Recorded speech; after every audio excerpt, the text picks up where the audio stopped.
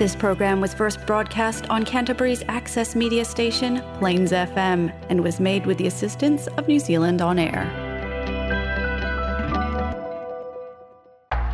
Coming up next on Plains FM, the Shetland and Orkney Connection, brought to you by the Canterbury Shetland and Orkney Society.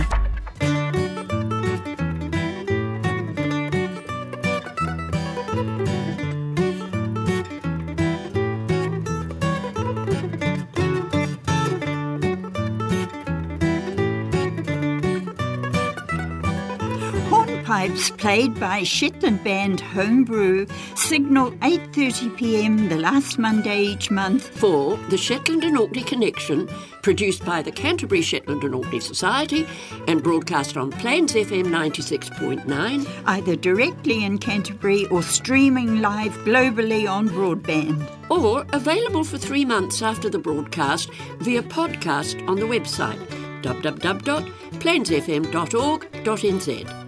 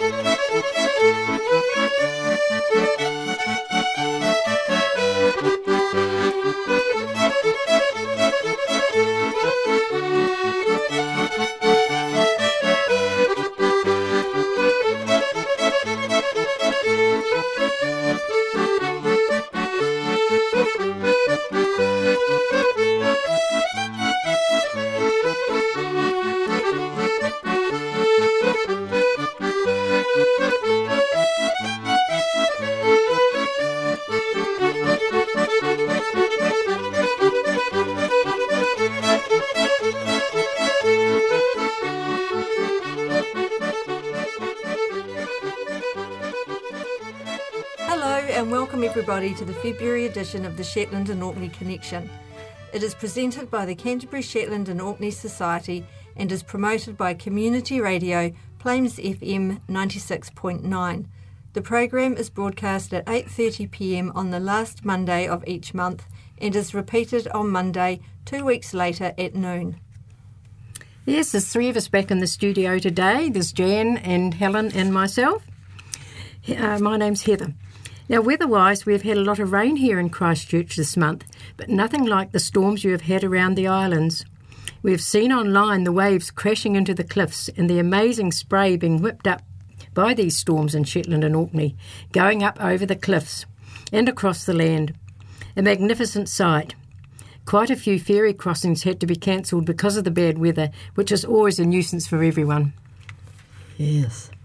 Now for a few snippets from the papers. They hope the weather will be good this summer, as Orkney could be in for a record-breaking cruise liner season. It is expected that 209 calls currently booked in will fall as itineraries change as the season progresses. The first liner due to call is the MS Gann on the 24th of March, then the Viking Venus on the 3rd of April. The biggest liner will be the MSC Virtuosa, which will carry 6,300 passengers. The other liners carry around 800 passengers.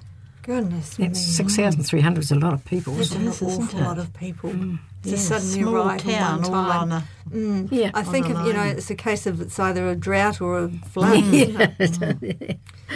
A restored naval gun from the HMS Hampshire will stand sentry outside the Scapa Flow Museum as part of a £4.4 million redevelopment. The gun, now 106 years old, was taken to Aloha for conservation last year after decades of being outside in the harsh sea air beside Scapa Flow. The newly restored gun, a Vickers 3-pounder Mark II quick-firing deck gun, was recovered from the wreck of HMS Hampshire, which was struck by a mine off Marwick Head, Orkney, in heavy weather on the evening of June the 5th, 1916, and sank within 15 minutes. There were only 12 survivors. It was with sadness again that I saw the death this time of Alistair Cormack. He and his late wife Anne, who passed away recently, produced the Orkney View, a very interesting magazine full of snippets about Orkney. Is the magazine still going, Heather? No, they did 100 issues and then they stopped. But I've got most of them at home and they were really interesting. Yes. Oh, that is a shame. There has been an announcement from the Highlands and Islands Airports Limited that the Remote Towers project has been shelved and air control services across the Highlands and Islands will now be modernised without centralisation. This will be a huge relief to many people who will keep their jobs and to the people flying in and out of these airports. It is good that this long-running dispute has had a good conclusion. And a good one because people have kept their jobs. Yes, and the thought of flying in and out with someone directing from far away just is not From very Inverness. appealing. I mean, it does happen in other places, but... I know, but it's better not to know. Yeah, it is, isn't it? Yeah. At least 6 Shetland churches will be closed and sold off later this year. Over 2022, Tingwall, Wolsey, Gull-Berwick, Dunrossness, Luna and Outskerries will be closed and sold. 13 churches have already been sold or are under offer. A stark picture of falling attendance, reduced income and a shortage of ordained ministers is the problem. I mean, the maintenance and upkeep of them, they just can't, I can imagine. with the number of parishioners they have, The daughter of a Shetland bus veteran whose ashes were scattered at Luna Voe said it would be a tragedy if Luna Church was sold. Virginia Child's late father, David Howarth, wrote the Shetland bus and has a memorial stone at the Luna Kirkyard. She said that Luna was such a special place for her dad. Luna House was used as the base for the Shetland bus operation during the Second World War, which Mr. Howarth took part in as a junior naval officer and later wrote about extensively. This next piece was in the Orkney paper in 1861, over 160 years ago. Giant mummies of Stennes. Ever-increasing interest continues to be felt here in the excavations at the tumulus at Maes Howe, and no wonder, for it was reported in the beginning of the week that 2 female mummies had been discovered, and also the skeleton of a gentleman 10 feet long. It was also reported at the same time that the abode of these strange discoveries was about to be put under charge of a keeper, so that nobody would see the lions for less than a sixpence. Was there a lion there as well? I'm not just sure, but that's what was there, there was sort of a dragony thing with a...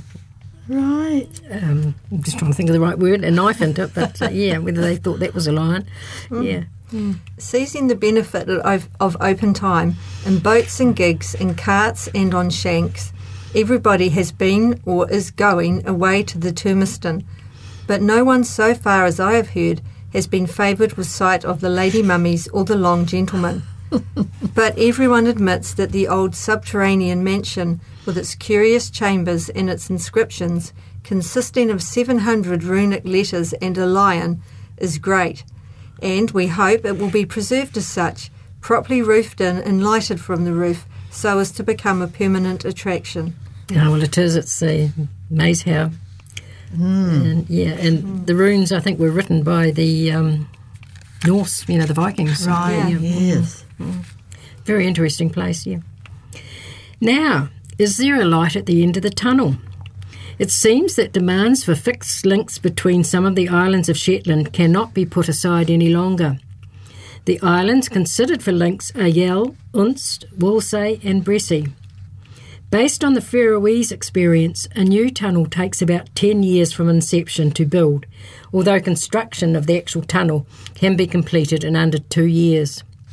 Faroese tunnels have reversed population decline in remote islands while boosting incomes and community resilience. And have you ever seen pictures of these tunnels? I mean, they're not lined or anything, but they're all lit up with coloured lights, and they're amazing. Yes, and I went online and had a look here. Yeah. They're amazing, aren't they? Wonderful, Yeah. yes. So even a roundabout in the... yeah, in the middle, yeah. Yes. Yeah, so it'd be great if they can get them, but I mean, it's the cost that's the thing, isn't it? That's true. Do you have an electric car? Well, if you own one in Shetland, you may have a problem getting a recharge, as many recharges have not been working correctly over the last week or so. Didn't Henry Ford say, electric cars are okay, but they don't have a long enough extension cord? Yeah. Ho, ho. I think that's still the problem too. So. In the spirit of the original true story, in which 11 Women's Institute members posed naked for a charity calendar in 2003, members of the Islesburg Drama Group in Shetland are planning to bear all for a 2023 calendar to raise money for 3 cancer charities. 1,000 calendars will be printed with the potential to raise up to £10,000. The pandemic has been a difficult time for many in Shetland, including the local charities and their fundraising efforts. They hope the money that they raise will go towards supporting services and research, which in turn will benefit those living in the community. Well, at the moment, a web-based word game called Wordle, that's WORDLE, is taking the world by storm. Now there is a Shetland version called Wordle, WIRDLE, which challenges the players to identify Shetland dialect words. For the uninitiated, Wordle gives players 6 attempts to guess a 5-letter word, with feedback given to each guess in the form of coloured tiles. Can't say I personally know much about it. Do any of you? Yes, I've played a few games. Oh, have you? Very big in our house. And it's quite good. Yeah. You're not doing the Shetland version, though? Oh, I don't think I could. I'd have to have the Shetland dictionary beside me. I've had to go at the Shetland Have version. you, Jan? Didn't do very well at all, really. Oh, well, I'm a bit behind then, yep. Yes. Just over 100 years ago, Patrol Leader Erland Mooney, 2nd Orkney Troop of Boy Scouts, along with Patrol Leader JWF Marr from Aberdeen, were chosen by Sir Ernest Shackleton to accompany him on his Antarctic expedition. No greater honour could have been conferred upon the Scout movement, and Scottish Scouts in particular, than having 2 of their number chosen to accompany the intrepid explorer on his expedition. This was on the ship called the Quest, from 1921 to 22. Our Boy Scout, Erland Mooney, however, had to leave the expedition in Madeira due to chronic seasickness. But the wild weather continued as they went on down to South Georgia and were unable to go via South Africa. The weather was so bad. Then there was also trouble with the boilers, and finally they arrived at the South Georgia whaling station on the 4th of January 1922. It was to be Shackleton's final visit, as in the early hours of the next day he had a fatal heart attack and was buried there. A memorial cairn overlooking the harbour was built by the men of the Quest. Wow. Yes. He just made it to land, didn't he? He did, yes. Yeah. How unfortunate being chosen and getting seasick. Yes. Yeah. It's a shame. Poor lad. Yeah. Orkney Talking newspaper recently marked a milestone in its nearly 4-decade history. It celebrated recording its 2000th edition of the Orcadian. Orkney Talking newspaper began in 1983 and has grown to have more than 40 volunteers helping to collate, record, copy and dispatch audio editions of the newspaper each week for the visually impaired and other folk who might have difficulty reading a physical copy. Congratulations to you all for a job being well done. It really is, yeah. Yes. If you have just joined us, you are listening to the Shetland and Orkney Connection, presented by the Shetland and Orkney Society and is promoted by Community Radio Plains FM 96.9. In the mid-20th century, young men from Shetland would travel south to Edinburgh, and for most of them it was the first time that they had been to Scotland.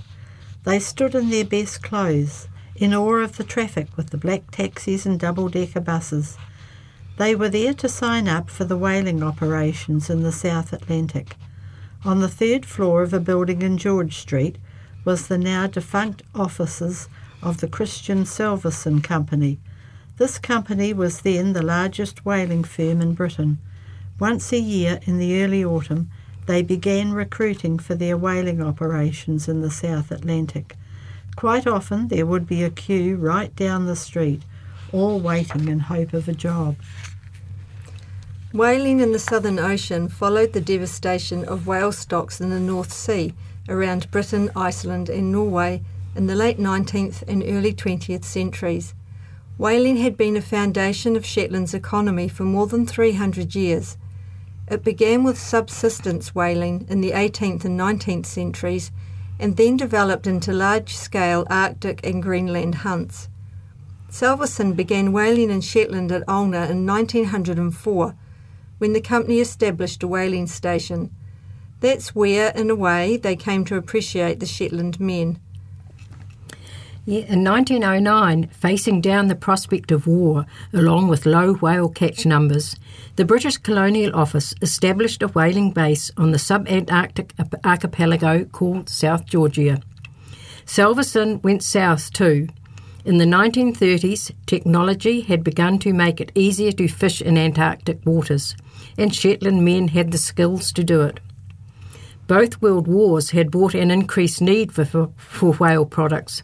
Margarine was made primarily from whale oil, and whale meat extract was used in stocks such as Bovril. Lubricants made from whale oil were also in high demand for use in explosives and machinery repair. Even meat and bone meal was eventually used as stock feed and fertilisers. More than half of all whales officially caught in Antarctica were hunted in the years after the Second World War. Salvesen was placed in charge of operating the station named Leith Harbour by the Colonial Office. From here, the whalers hunted blue, humpback and sperm whales. Leith Harbour boasted a bakery, a hospital and a movie theatre. At this time, Britain and Norway dominated the global whaling industry. A season spent in Antarctica took place from early fall until April. Technically, each contract required men to overwinter, spend the off-season in Leith Harbour every 3 years. But there was never any need to enforce this rule. Men would volunteer to overwinter in droves for the extra cash, spending their time repairing machinery, cleaning and maintaining buildings. In extreme cases, some men would go close to 3 years without going home, stacking contracts back to back. Commercial whaling continued at Leith Harbour until 1961. The byproducts born of a whale's body were necessary, valuable commodities. The mass adoption of factory ships in the 1930s changed everything about whaling and, in some cases, hastened the end of the industry itself. Factory ships usurped the need to carry whales to shore for harvest. I love how they use that word, harvest. And worked in tandem with catcher boats, which were fast and could chase down whales and harpoon them for the factory ships to collect later. Catcher ships used wartime technology such as Anti-Submarine Detection Investigation Committee radar, which tracked whale movements underwater. This did not give the whales much of a chance. No, it didn't. I'm not surprised they were fished out. The process of butchering a whale was bloody. It included pulling a whale up onto the ship's deck by its tail and shoving it along a slipway dubbed Hell's Gates. Workers would flens the whales, separating blubber from muscles, using long curved knives. Flensed rubber was fed through a hole into the steamers below, where it was melted into oil. The rest of the whale was then chopped up. Muscle and bone was mulched into meat meal and packed into barrels and sent home. Even the guts were inspected for ambergris, a valuable, mysterious chunk of the stomach that was used in perfume manufacture. Soon the overfishing that had depleted whales near the coasts would drastically reduce the population of blue and sperm whales in the waters surrounding Antarctica. By 1963, the British abandoned whaling in Antarctica because of the combination of overfishing and regulations had made it unprofitable. Yeah, I mean, they nearly fished them to extinction down there, as they did up in the north too. So Yes. but they're coming back now, aren't they? They are. Yeah. The archives hold papers and published works collected by E.S. Reed Tate. Tate was a draper in Lerwick, but his real love was literature about his native Shetland. Throughout his long career and in retirement, he collected material about the islands from every possible source. Tate's book collection was, and is, unveiled as a corpus of Shetland material. It includes the standard works about the islands, but also rare early items about Shetland from periodicals from the 18th century onwards, and also printed prospectuses and law papers from the same period. Each time he saw a reference to Shetland in a newspaper or a printed book, he clipped it out and pasted it in a scrapbook. The collection includes 30 such scrapbooks, one of them being 8 inches thick and containing many thousands of items. He also collected manuscripts, some of which he saved from destruction. For instance, a large body of papers of James Greig, a lawyer in Lerwick during the early 19th century. It is safe to say that if Tate had not been a collector, many documents about Shetland's history would have disappeared forever. Tate bequeathed his books and papers to the Shetland Library, and they are now preserved in the Shetland Museum and Archives. Just as well we have these people that do collecting, isn't it? Yes. Apparently, it was on April the 28th, 1789, on a return voyage from Tahiti, that crew members of the Bounty staged their rebellion against Captain William Bligh. And of course, like so many events that shook the world, there was an Orcadian there amidst the drama. The man was Midshipman George Stewart from Stromness. Indeed, it has been recorded that Stewart first met William Bligh in Stromness when he returned to Britain after one of his epic voyages of exploration led by Captain Cook. Unfortunately now, the late Captain Cook having been killed in Hawaii, but this was written a year or two ago. Whatever tales the young Stewart heard from Bligh could have fired his enthusiasm to pursue a naval career. Certainly he fared well enough to be selected for the expedition of the Bounty, which left Britain in 1787 to proceed to Tahiti and then from there to take breadfruit trees to the West Indies as a cheap food source for slaves. After the mutiny, Bligh and crewmen loyal to him were cast to the mercy of the ocean in the ship's boat, while the mutineers, George Stewart included, returned to Tahiti in the Bounty. However, there was conjecture over Stewart's support for the mutiny.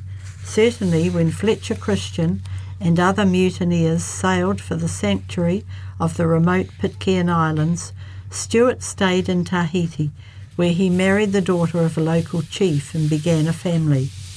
However, in March 1791, Stewart's idyllic island lifestyle came to an end when he was taken prisoner by officers of HMS Pandora and thrown into irons to be returned to Britain to be tried for mutiny. Alas, on the voyage home, the Pandora was wrecked with the loss of 35 men, including George Stewart, on the Great Barrier Reef. The story goes that Stewart's wife died broken-hearted at being separated from her husband, but their daughter eventually settled in California, where her descendants still live today. The White House, the Stromness home of the Stewart family, still overlooks the harbour where Bligh arrived aboard HMS Resolution in 1780. And in the old Stromness kirkyard by the shore, there still lies a memorial stone to Alexander Stewart, the father of Midshipman George Stewart. Yes, as I say, there's always an Orcadian in amongst it. Okay, I see that in Britain most of your COVID restrictions have been lifted. We are in the grip of Omicron at the moment, so still have a few restrictions left. We can only hope it will run its course soon. Well, once again, we've come to the end of another program. Keep safe until next time. Cheerio. Bye. Bye.